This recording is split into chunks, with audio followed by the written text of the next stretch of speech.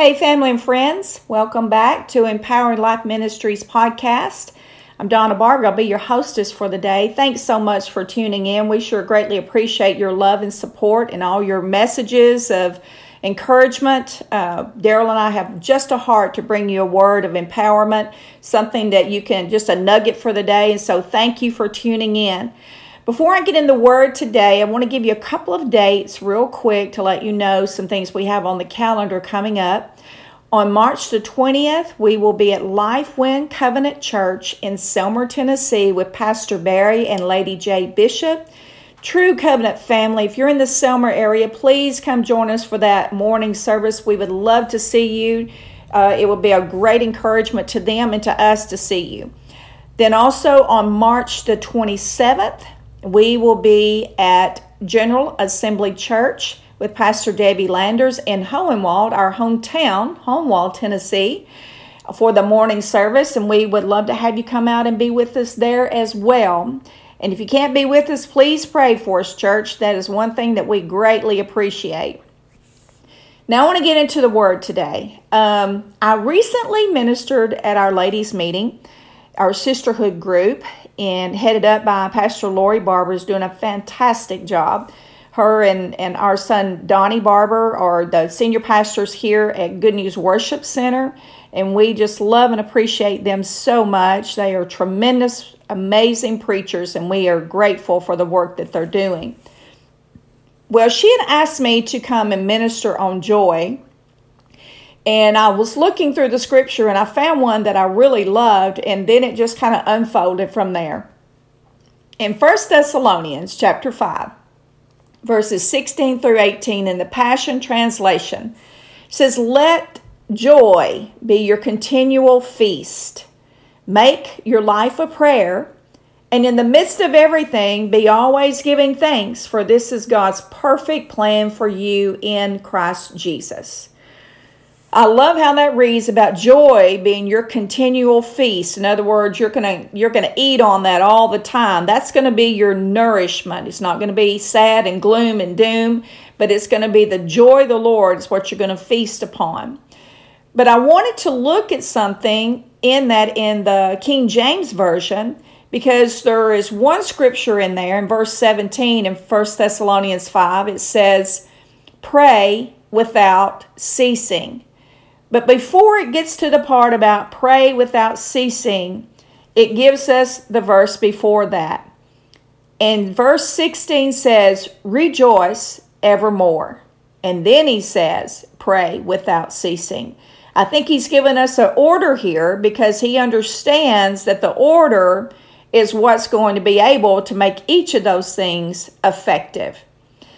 When he says rejoice evermore, you've already figured out I'm a word person. I'm going to break it down. If I were to do a translation of the Bible, mine would probably be a souped up, something like the Amplified Bible with even more words, because I love to see everything that it says.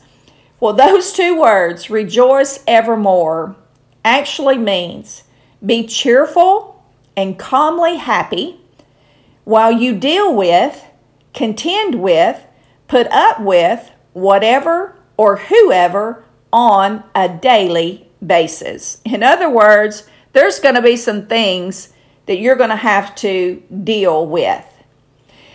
Then he says, pray without ceasing. And if you look that up, that actually means as you're making your requests known to the Lord, push your worship to the forefront. Push your worship to the forefront. When you start worshiping the Lord, it just puts a new attitude in you. It lets you realize that there's absolutely nothing too hard for the Lord.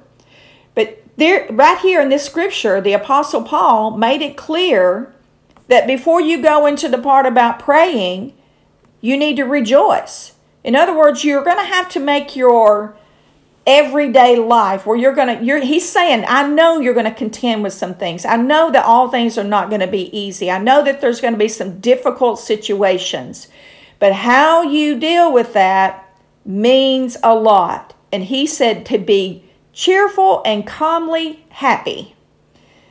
Well, that can be a mouthful, I guess, but it's the truth. We are going to have things that we deal with, or people that we deal with, like that coworker that drives you nuts, or that teenager that's really, absolutely causing you all kinds of heartache right now. Or maybe it's a family member, or maybe it's a spouse. But whatever it is, calmly and happily deal with it as you're pushing your worship to the forefront with the Lord. Then I want to get down to verse 18 and finish this up today. So he says, "Rejoice evermore, pray without ceasing, in everything give thanks, for this is the will of God in Christ Jesus concerning you."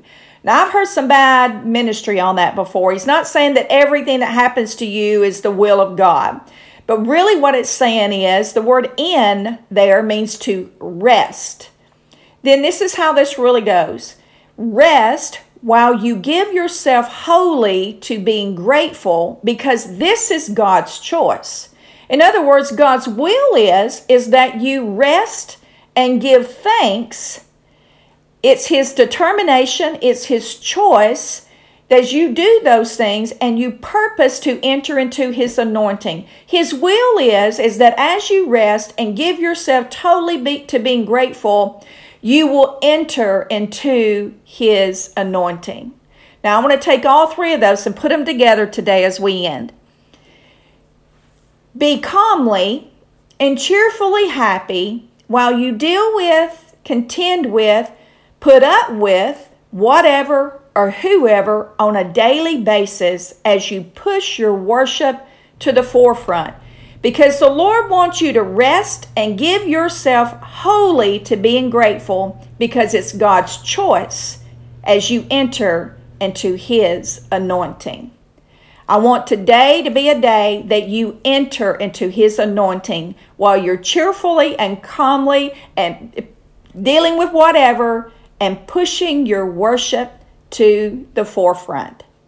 Everybody be blessed, have a great day, and worship to the forefront.